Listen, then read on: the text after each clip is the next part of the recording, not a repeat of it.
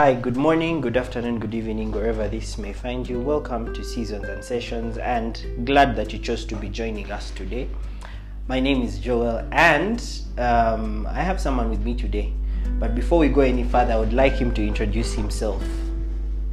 Yes, hello everyone. Thank you so much for sacrificing the time to join on here and listen on to this podcast. My name is Michael Akangasira, but yeah, a number of friends call me Akan. Yeah. I don't know if there is anything else to say. Interesting. Okay, why Akan? Does Akan come from Akangasira? Yes, it does. Actually, this was a name. The history behind this, the shortening of this name, is actually quite interesting because it came from high school. Okay. Yeah, there was a school I had just joined, but I was so introverted, should I say.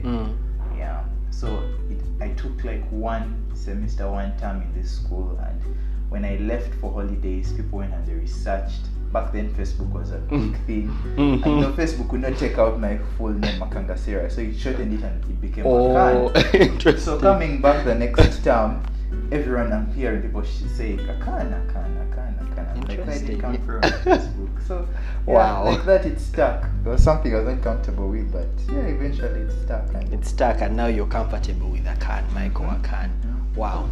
Interesting. Welcome, Michael. We are glad that you are joining us today. Yeah. Today we are going to be sharing from Romans 12. And if I read from the NIV version, it says that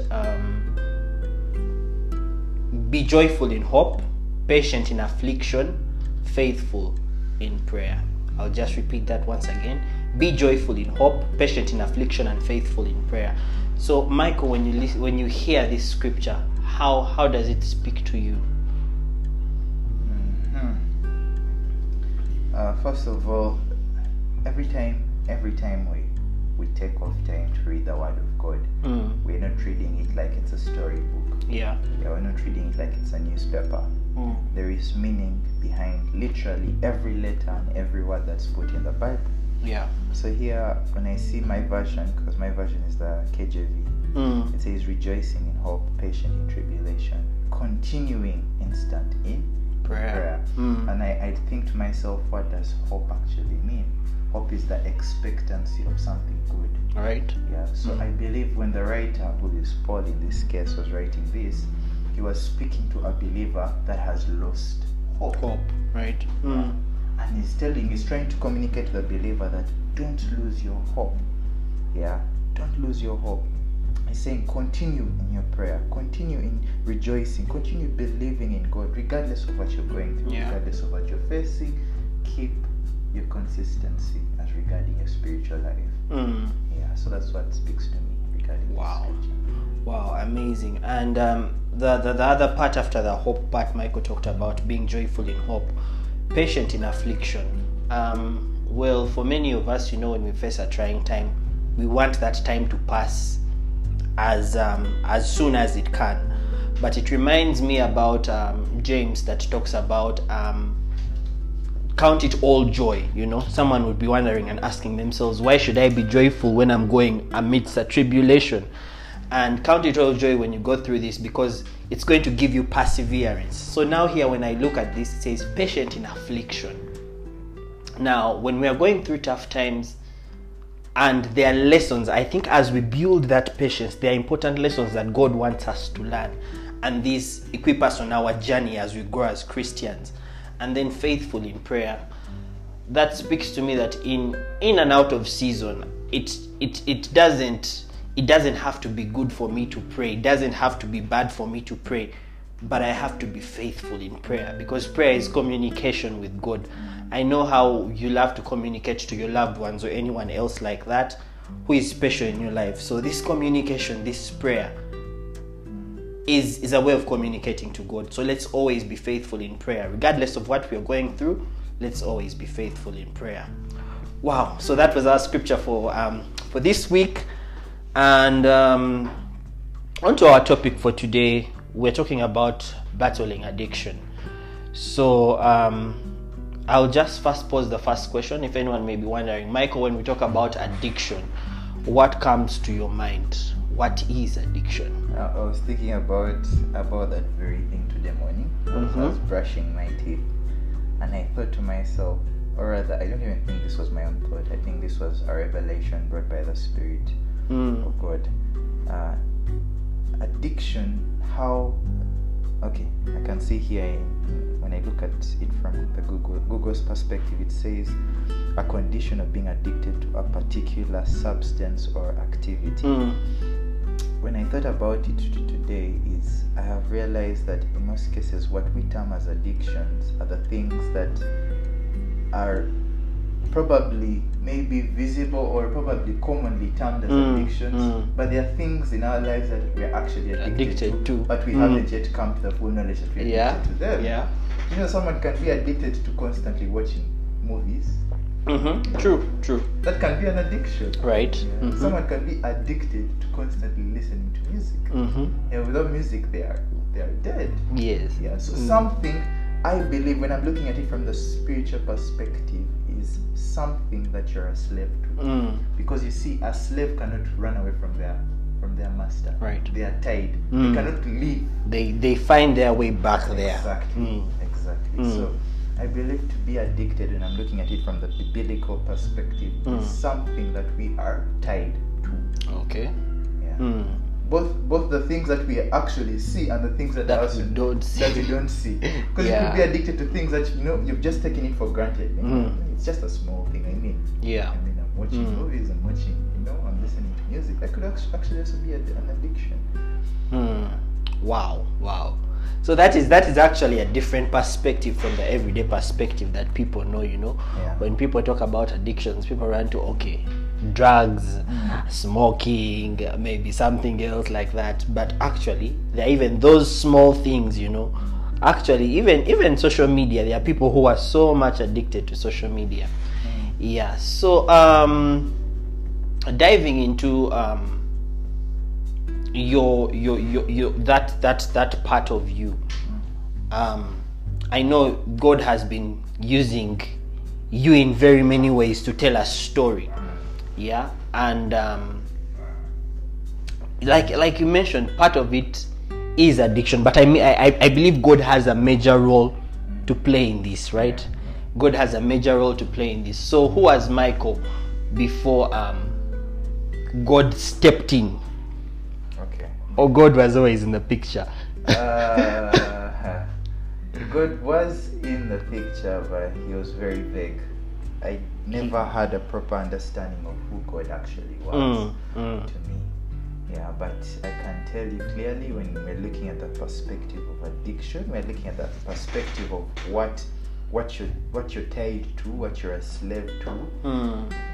Michael, as someone who was addicted, first of all, I believe my very first addiction was pornography and masturbation. This was something that was so deeply rooted in me. This is something that started when I was, I think I first looked at a video when I just finished my primary. It kept on progressing because sin does grow. Yeah. So I was addicted to pornography, masturbation. Along the way, I got addicted to relationships. Like I told you, an addiction is not something that you can just because this is something that I could never break the cycle and the patterns of always being in a relationship, and this led me to being in toxic relationships. Okay. Yeah, I was later on, I also started drinking alcohol. Yeah, that became an addiction.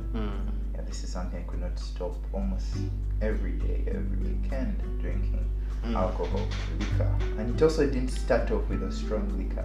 You see, that's the interesting thing about sin. It never starts as adult sin. It starts as baby sin. Wow. Yeah. I like the way you're saying adult sin, baby sin, but it's still all sin anyway. Yes. But it grows. It grows. And the Bible actually does talk about when you read the book of James. It talks about sin maturing.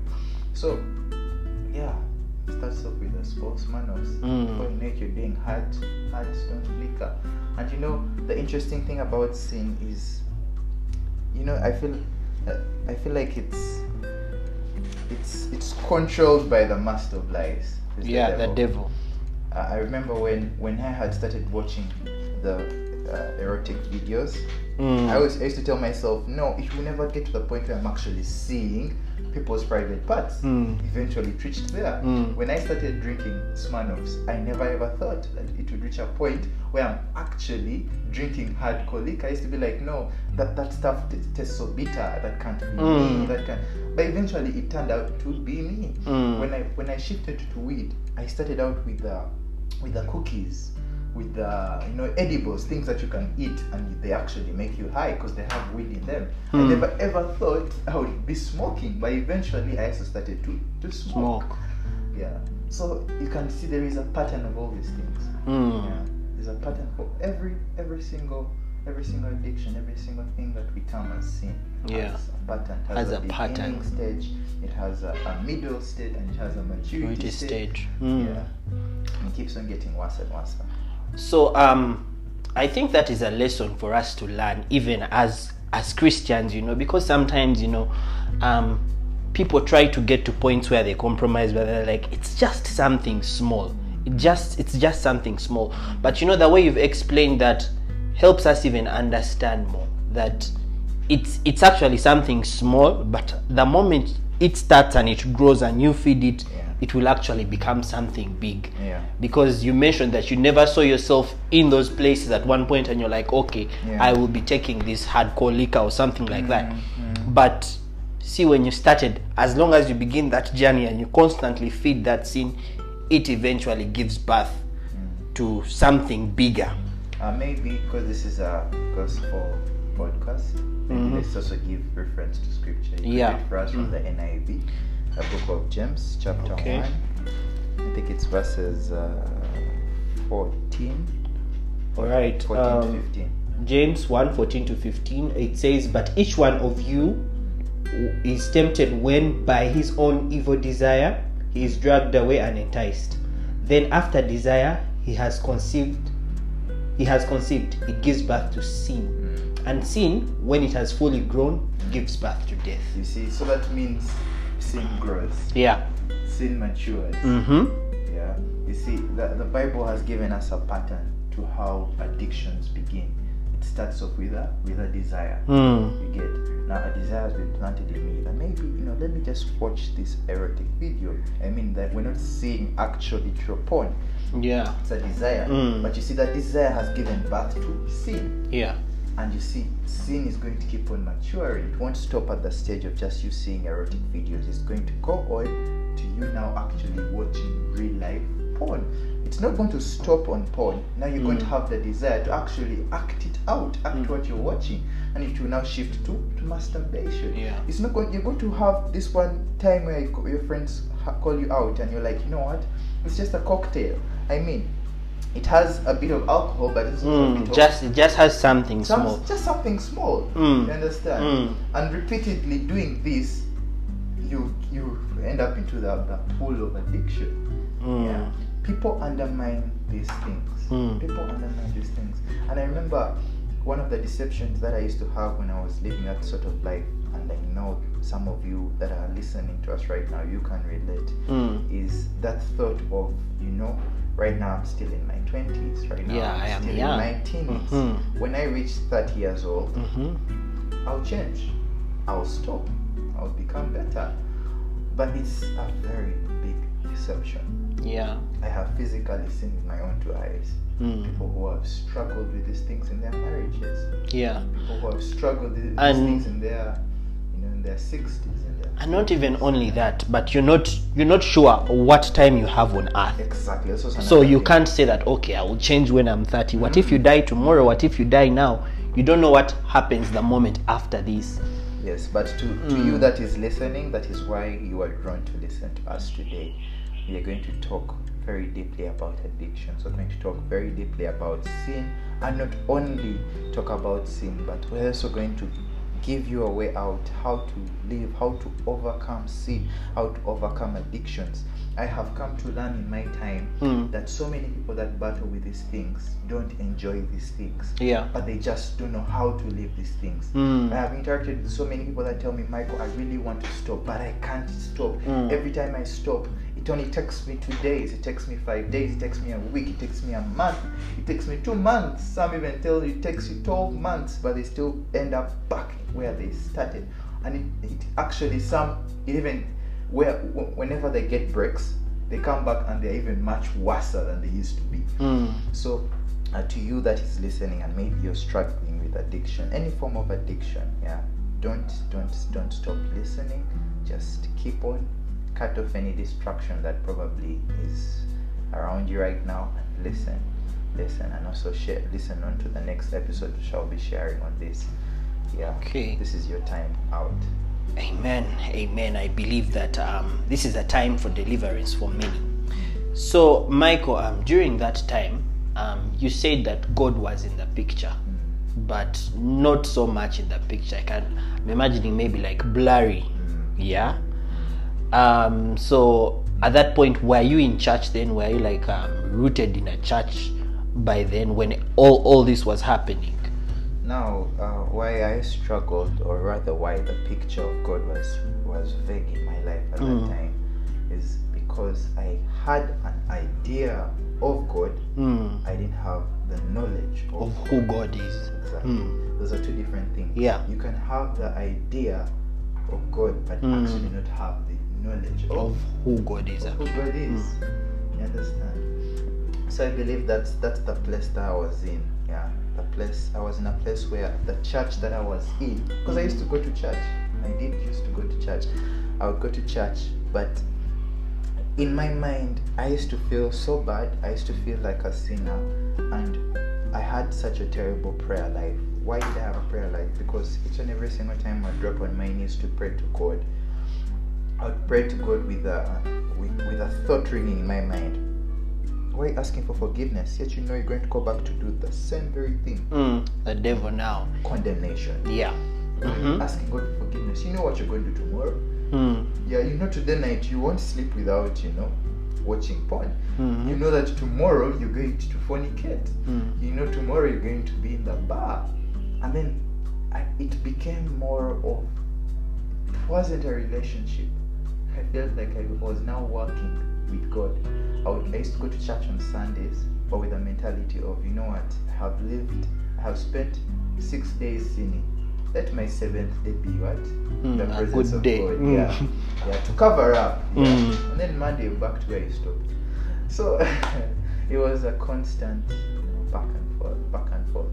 And you're sitting in church and they're talking about sin and how bad it is and how God does not love sinners, and it was just a consistent cycle of thoughts that were going on in my mind. It reached a point whereby I said, you know what, I think this thing isn't for me, because I can't be holy, I can't stop drinking, I can't stop smoking, I can't stop watching porn. And the church is saying that you cannot be in the church if you're not doing these things. So to me, it reached a point whereby salvation, or Christianity, quote unquote, became too complicated for me. You couldn't handle. I could not handle. The demands were too many, and still even now, today, I have come to realize that so many people still are struggling with the same ideology. A few months ago, I bumped into a friend of mine. We are not met for so long, and this is a girl. She meets me and she tells me, Michael, you're so quiet and calm these days. And then I'm like, I found my life in Jesus. And I quote her very well. She tells me, wow, I'm so happy for you. I wish I could do the same.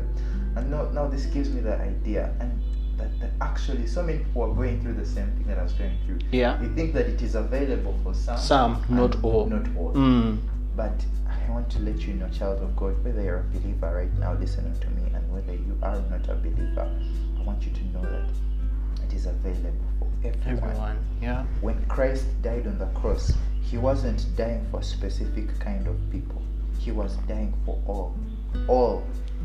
His criteria was the whole entire world, because the reason as to why God gave us the law, and this is something that people don't understand. The reason why God gave us those commandments, that thou shalt not do this, thou shalt not steal, thou shalt not kill, thou shalt not, and even goes on to say that when one breaks one commandment, they have broken all. The reason as to why he gave us these commandments was to show us the standard, his standard of holiness. And he was to show us that there is no human being here alive on earth that can match up to those standards. There is no one. And that is why Jesus came, to help us. If you read of the word, you know somewhere where Jesus tells the disciples and the Pharisees, to those that were listening to him, he said, I did not come to abolish the law, the commandments. I came rather to fulfill it. Because we have now Jesus, he can help us live effortlessly without sinning. Right. You understand? So to you all that are listening to me, I want you to know that Christ died. The Bible even tells us that we know God's love, that in Romans 5:8, that even while we were yet sinners, Christ died for us. This is Romans 5:8 for those that are listening. God died for you being a sinner, while you're even still sinning. While you're still sinning. So it wasn't your performance that was a qualification for God to die for you. No. And I like how the next verse to that, verses 9, it says, now much more then, being now justified by his blood, we shall be saved from the wrath through him. Now that you have been saved, and now you've been justified, how much more will now God love you? Because he loved you when you were sinning. Now that he has died, how much more will he love? And now this goes to, I'm speaking now to the believer who's still struggling with sin. Now I've shifted. And I was talking to the one that hasn't yet accepted and received. And for if you're there and you've not yet received Christ into your life, don't worry. At the end of this, we're going to say a prayer with you to help you meet and receive Christ into your life. You understand? So now here I go now to the believer. I have received God into my life. I have received Christ into my life, but I'm still sinning. People, it's so interesting. It's so interesting, because in the New Testament, sin is not only breaking the commandments. The Bible says anything done without faith is sin. So your unbelief can also be sin. Right now in the New Testament. So I love this scripture. It's in Colossians 2:6. It says, as you have therefore received Christ Jesus the Lord, so walk ye by him and live by the grace that you started with. What does this scripture mean? The scripture means, before you received Christ into your life, you were not praying, you were not fasting, you were living a life full of sin, and now you receive Christ into your life. What makes you think that now that you have received him, you're going to do these things and now God will now see you? Put 5 stars on your so many people hit themselves with so many things. Anyways, later on I'll dwell so much into this, but I want to go back to the part of addiction and the part of you being a sinner, and you who has received Christ and you're still struggling. Your performance is not what qualifies God's love for you. Wow. I think even away from addiction, people still think that okay, if I go to church, it's like me thinking that, okay, how we used to have class attendance, today he has gone to class, I put a tick there, today he's also in class. So that's what some people have in their minds, that God is actually there ticking, today I was in church on Sunday, this and that and the other. God is desiring to have a relationship with us. He's desiring to have a relationship with us. Many of us are tied to that, and it's exactly what you said. There's a certain kind of way this was introduced to us, that we are still living by. If I do this, God will love me more. If I do this, God will love. But actually, he said, come as you are. You don't need to, okay, let me clean myself up, let me do this. Come as you are. Wow. I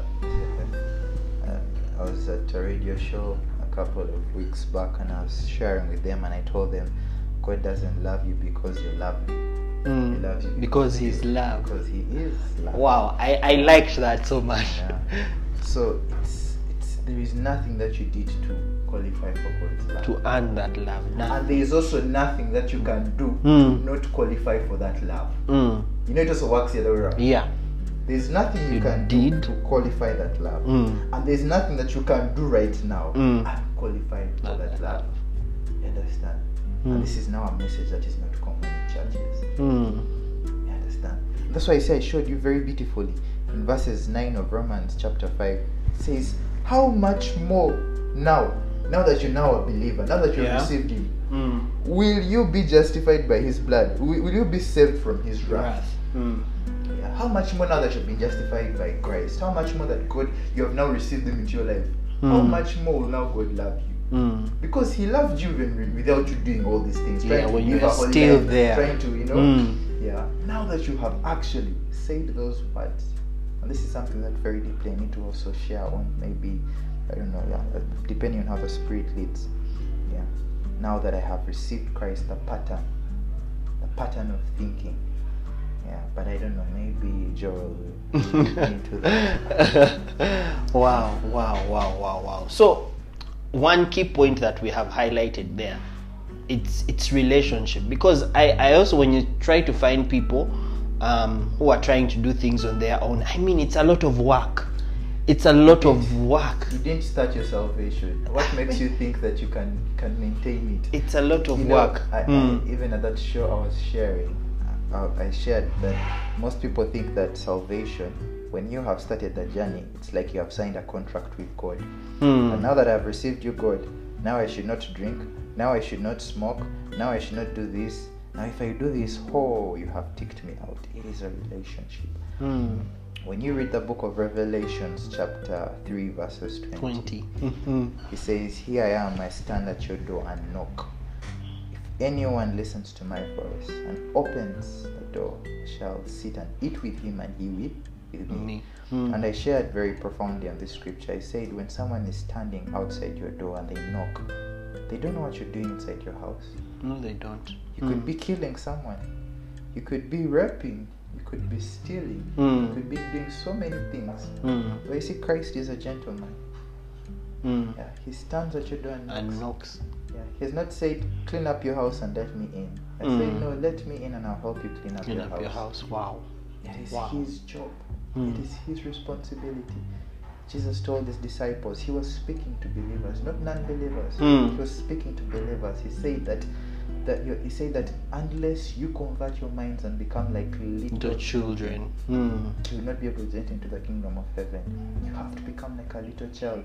I want you that is listening to me, take yourself back to when you were a little child, when you were 5 years, 8 years, 10 years. Were you doing anything? Were you working? No, you weren't concerned. You weren't concerned. Your job was to sit, eat, be taken to school, be dressed up, all those things. Picked. It's the same thing right now for a believer. Yeah. You receive him into your life. Me, when I was struggling with all these things, I came to God with a genuine heart. I remember very vividly. I went on my knees and I told him, I said, God, I'm receiving into my life today, but I'm still struggling with alcohol. I'm still struggling with pornography. I'm still struggling with weed. I'm still struggling with sex. I'm still struggling with all these things. And me, you're not going to tell me to now change all of a sudden, to flip the switch. It's not realistic. It's not possible. But I told God, what I'm going to do is I'm going to give a chance to believe in you. And how I exercised that belief was sitting down and reading his word. Yeah. Reading his word. And let me tell you, each and every single day. And it's not like I sat down and I read from Genesis to Revelation. No.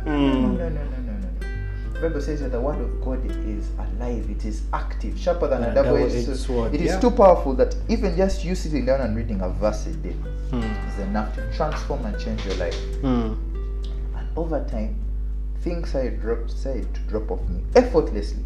I was not trying to do anything in my own strength. Effortlessly.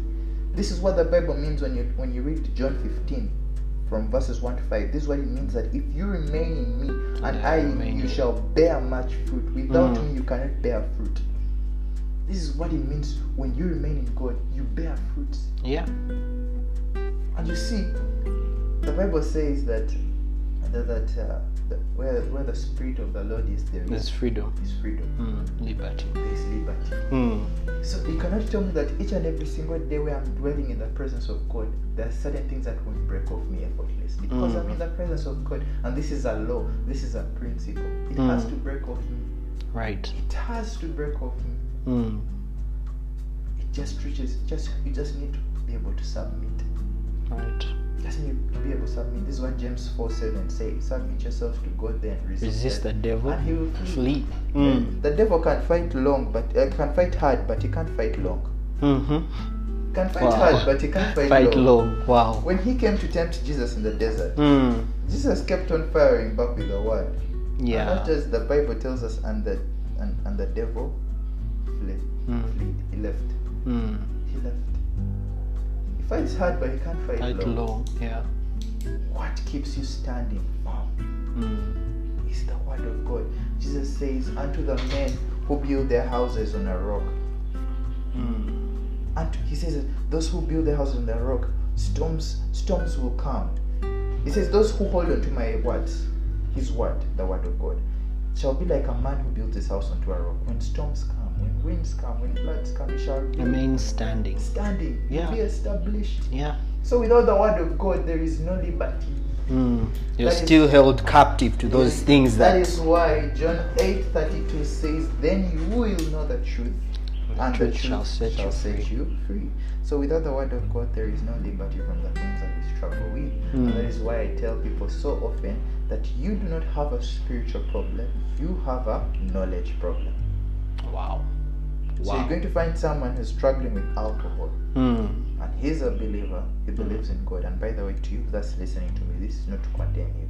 God loves you. Yeah. Not because you're lovely, but because he is love. Wow. Yeah, you're going to find a believer who's struggling with alcohol, and he's going to be in his prayer realm, and he's saying, your secret space, and he's saying, the spirit of alcohol, leave me. Spirit of alcohol, leave me.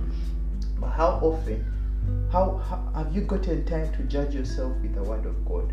Have you gotten time to read the word of God? And not only read, but to do.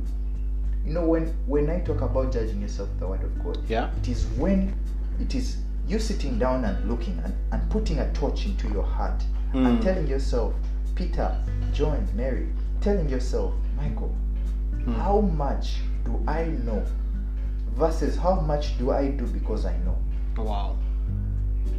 How much do I know versus how much do I do because I know? So it's one thing to know, but if you know and you do not do, exactly, it's like you're ignorant. You do not know at all. Yeah. That's how the Bible tells. You know, the Bible speaks of this man. He says it's like a man who goes and looks at himself in a mirror, and after some time goes out and forgets how he looks like. These are the men that only stop in the place of reading. These are the men who have gotten an idea of God, but they've not gotten the revelation of the word of God. It's one thing to have, you know, there's so many people who can come and they preach the word of God, they preach the gospel, but they've not yet gotten the revelation. That is why you see some believers still struggle with the things that they struggle with. He's going to tell you that I read the Bible every day, but I'm still struggling with lust, I'm still struggling with alcohol, I'm still struggling with all these things. Yes, but have you actually sat down and thought to yourself, what does it mean when the Bible says who the Son sets free is free indeed? What does it mean when the Bible says that now sin shall no longer have dominion over you? What does it mean when it says I am no longer in the realms of the flesh, but I'm now in the realms of the Spirit? Romans 8.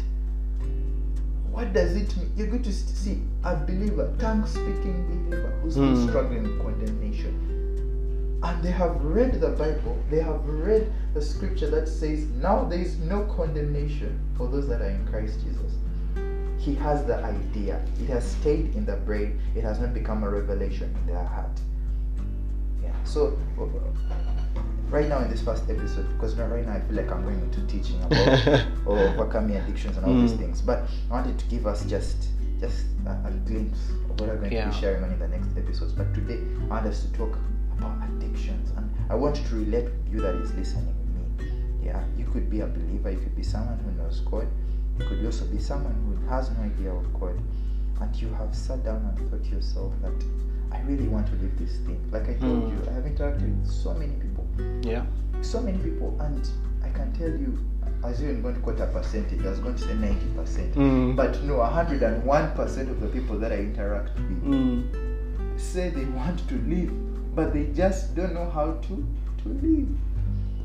I want to tell you today that it is very possible. I want to tell you today, in how you are led to listen to this podcast, this is God's message for you, and this is God delivering you from that thing. I don't care how many years you have spent in it. It does not matter.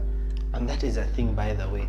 You know, when people are looking at these things, they're like, but can I be free really? I have spent these years, or I have spent this time, you know.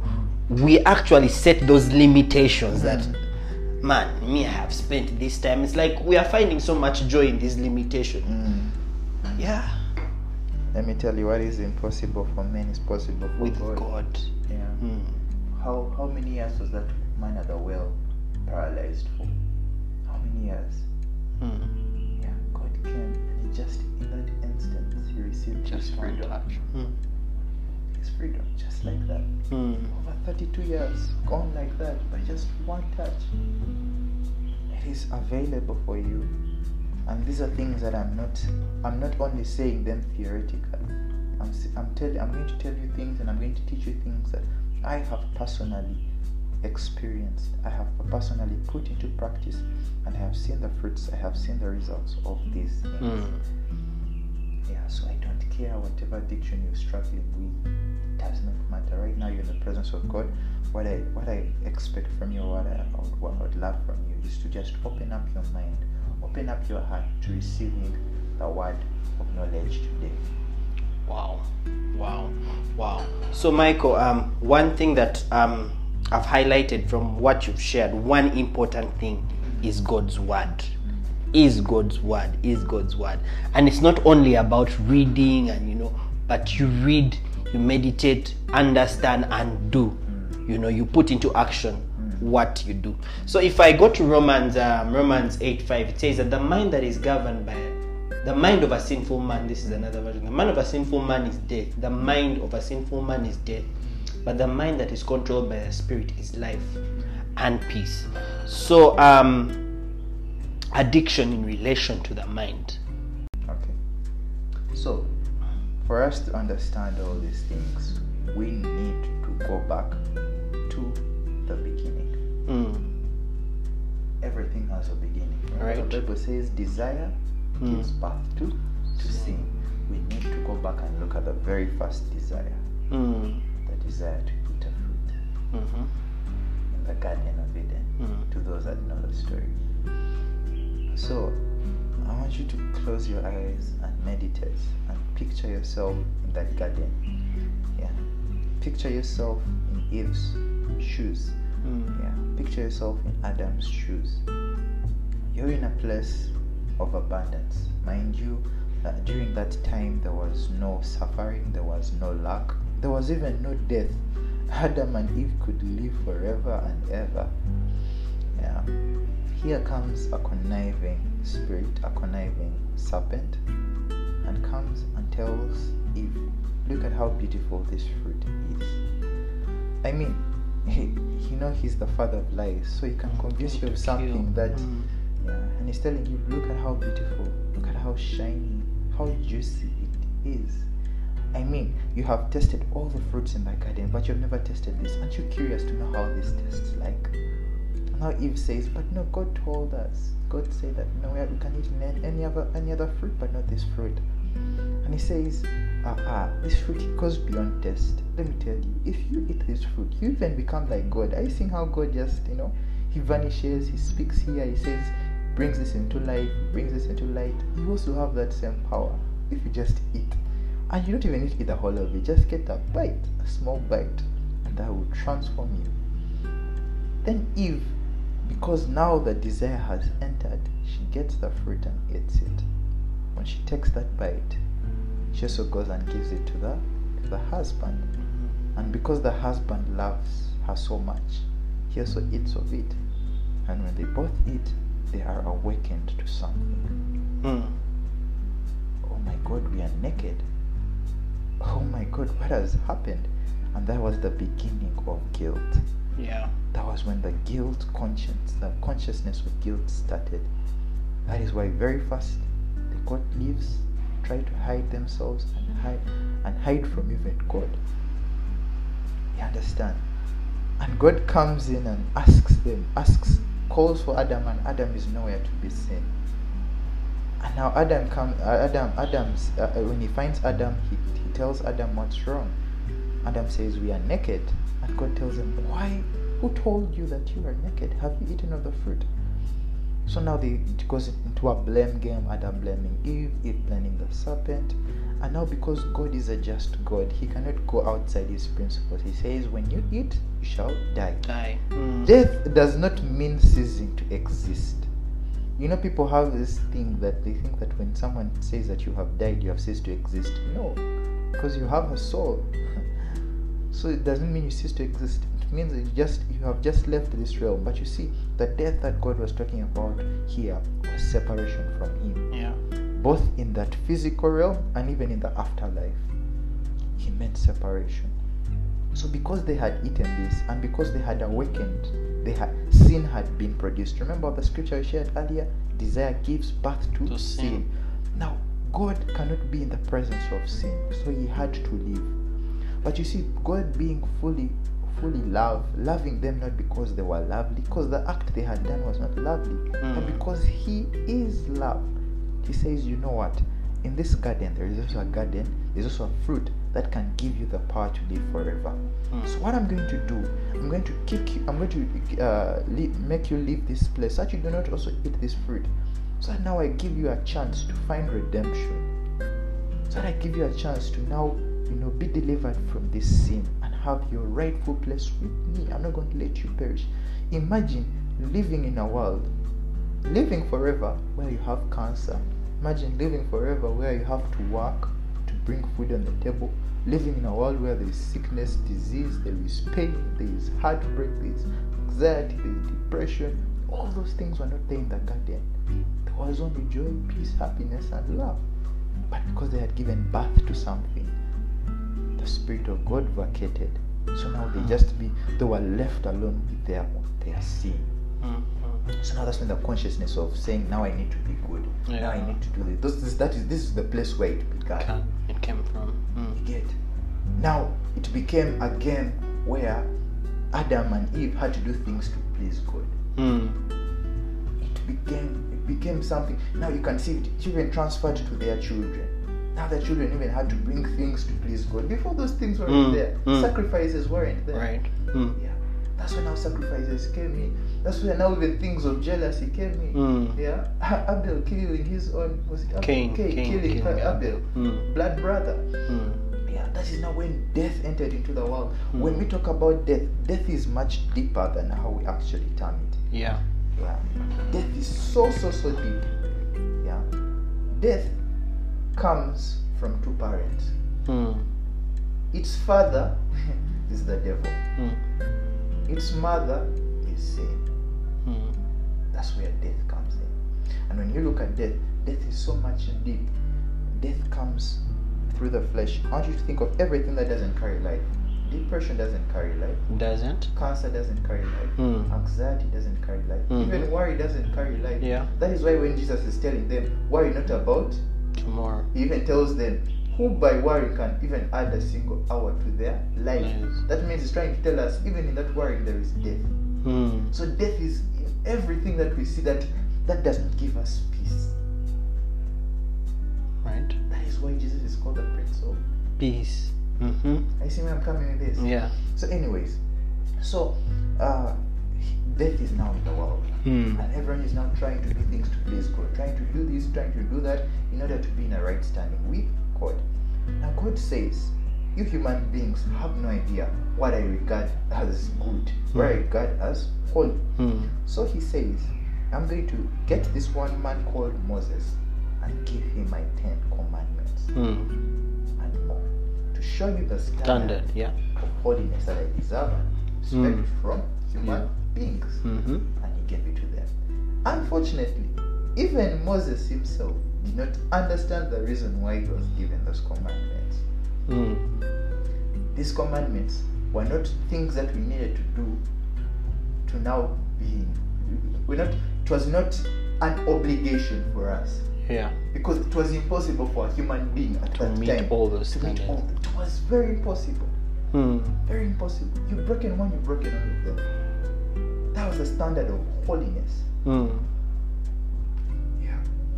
So now he gives them this chance, but knowing that in the end he was going to send Jesus. Because from the very beginning, God had accounted for all these things. That is why even he told Eve that your child shall crush the serpent. He was speaking of Jesus. For him, he already had a backup plan. Yeah.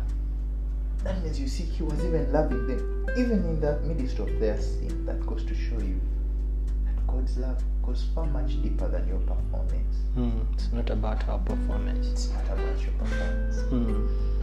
So now fast forward.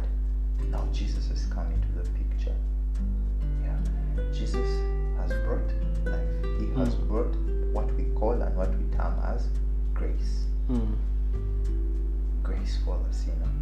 So now he has come because according to God's first rules, he said, when you sin, you shall die. That was the wage of sin. Not only here on earth, but even after earth. So now Jesus comes in and lives a completely sinless life. The Bible tells us that God made him who knew no sin to be sin for us. This is 2 Corinthians chapter 5 verses 21. It says God made him who knew no sin. He lived all his 30 plus years here on earth without sin. And then he goes on the cross and he becomes sin. I want you to go back. I want you to go back and look at Christ on that cross. He was not dying only for the sins of this generation.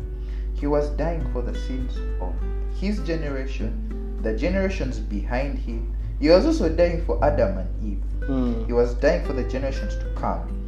This generation we are in, even the generations that are to come from now. Yeah. So that means, theoretically speaking, there is no human being on earth that will ever be more sinful than Jesus was. We have certain deceptions in our minds that are brought from the devil that will make you feel like you're the worst sinner. Oh my God, you have done that? Oh my God, you have done this? God is not going to take you back. I've interacted with people, so I know the things I'm saying. I have interacted with people who tell me those sorts of things. They tell you, Michael, you don't know what I have done. I think God has turned his back away from me. I think God... Theoretically speaking, the Bible says literally, if you read 2 Corinthians 5:21, literally he says that God made him who knew no sin to be sin. He was literally the definition of sin. That's the only reason why God folded his hands when they were beating him, when they were spitting on him, when they stripped him naked. Not those things you see on Passion of Christ where he had like a panty. No, this was the Son of God, naked on the cross, being bullied, being spat on, being nailed. The Bible says that they beat him to a point where his face was marred.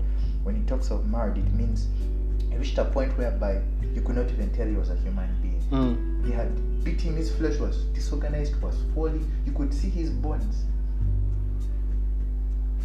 All that, and the reason why God was in heaven just looking on. He was in pain, but he was saying all this is because he deserves it at that point, because he was carrying all the sins. Afterwards, when he gives out his spirit, I love a very fundamental statement he said, it is Finished. Now, child of God, that goes to show you there's nothing that you can do to make yourself holier than holy. Right. Because that is what Jesus had come to do. And he said it is finished. And he gave out his spirit. When Jesus died on that cross, he even went to hell because he deserved to go to hell. But when he was taken to hell, because criteria was he had lived a sinless life, He had to leave. Yeah. And that's what the Bible tells us, even he got the keys of hell. Because legally speaking, and when you go to the judge, he didn't deserve it. So everything you were supposed to go through, Christ went through it. On your behalf. On your behalf. You need to I want you to first get that mental picture. That there is nothing that you're going to do to make up. I used to have this mindset. Okay, now I have sinned. Okay, now I have not prayed today. So tomorrow I'm going to pray to compensate for yesterday and the other day. So I'll pray. And, you get. All of this is what the Bible talks about as repentance from dead works. He went to hell and now came back. Now let me tell you something that people always forget. The Bible says Christ died for our sins, but they forget that one very important part. It says he was risen for our justification. The reason as to why Jesus Christ was risen from the dead was now for us to be justified. Right. What that word means is just as if you had never ever sinned before. Because when you sin now, God looks at Jesus, what Jesus did on the cross, and he does not see your sin. He sees what Jesus did. That is why Paul so boldly wrote in Galatians 2:20, it's no longer I that lives, but Christ lives that lives in me. through me. Yeah, and that one I will dwell very deeply on that scripture as we move on forward, because there's a point I need to bring out. Yeah. So now he was risen for our justification.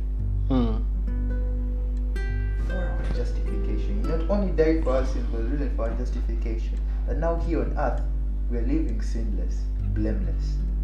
And that is why even at the radio show that I was invited to, I told people that heaven is just not only the goal.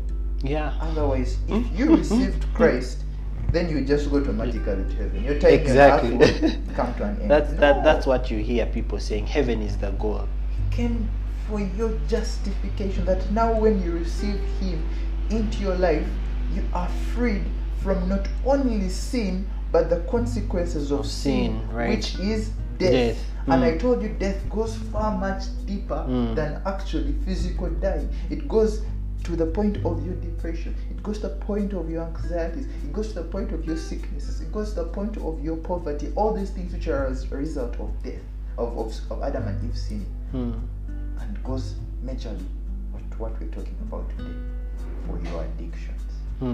Right. This is the justification that Christ talks about. This is the reason why he says that now sin shall no longer have dominion over you. Because I took it. I went down. I paid for it. Now, when one receives Christ into their lives, the Bible tells us in 2 Corinthians 5:17 that now to those that are in Christ Jesus, they are a new creation. The old has gone and the new has come. Now this is where I'm going to lead up to what my brother here talked about. He says the old has gone and the new has come. What is this old that has gone?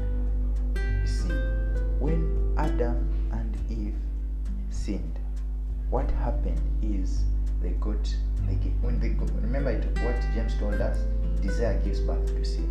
They were dressed with a sin nature. That's why very first I want us to go to Ephesians 2:3. Ephesians 2:3 says, Paul was speaking to the Ephesians church, but he was speaking to them from a place of how you once used to be. He tells them, among whom also we all had our conversations in times past,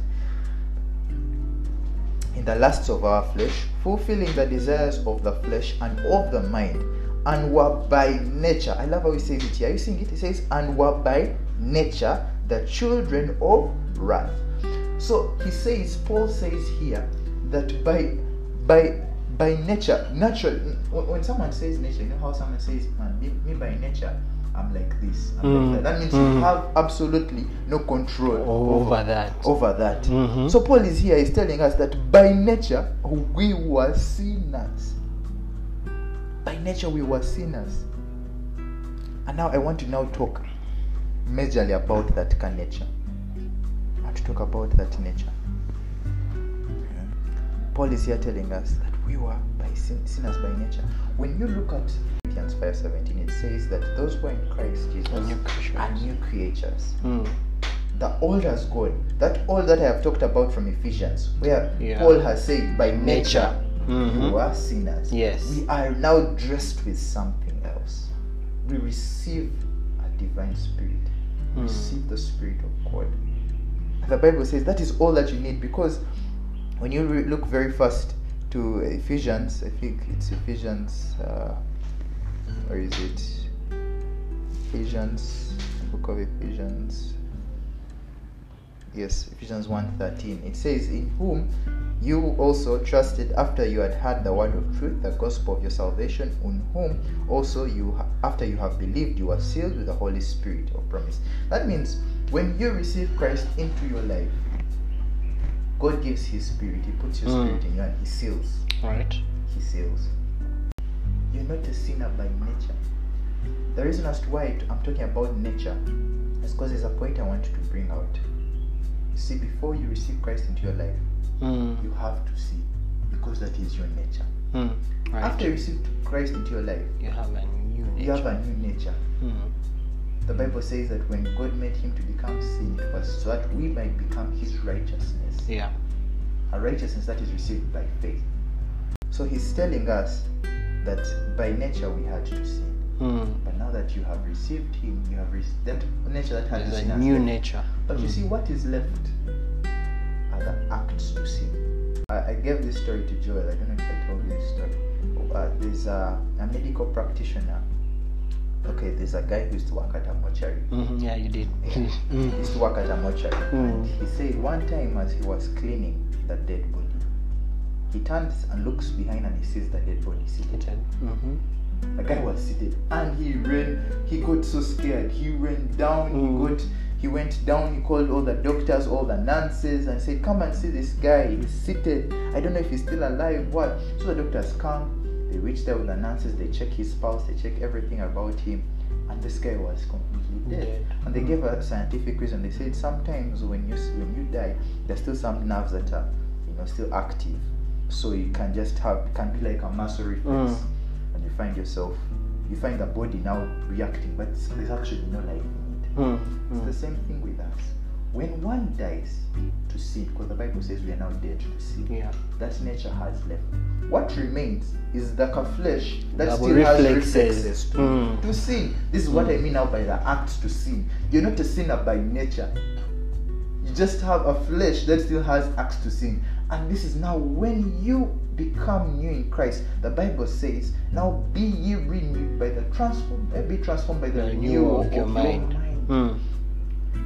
Because it was your old nature that was telling your body you could not live without alcohol. Right. It was your old nature that was telling your body you cannot live without sex. It was your old nature that was telling your body you cannot live without masturbating. Now you need to renew your mind. Yeah. With the idea, the mindset of a new believer. I believe we shall carry on from there. Yeah. Thank you so much for listening. Feel free to get in touch with us on our platforms, on our Instagram page, that is seasons_and_sessions, and you can leave a comment right below the post that talks about battling with addiction. And we would love to hear from you. Feel free to also give in your feedback, what you have learned, and feel free to also add to what we have shared today. We'll be glad to hear from you. Also, our email is seasonsessions21@gmail.com. Now, this is not the end. Next Thursday, we continue to dive deeper into the topic. From us to you, God bless you. Till next week, goodbye.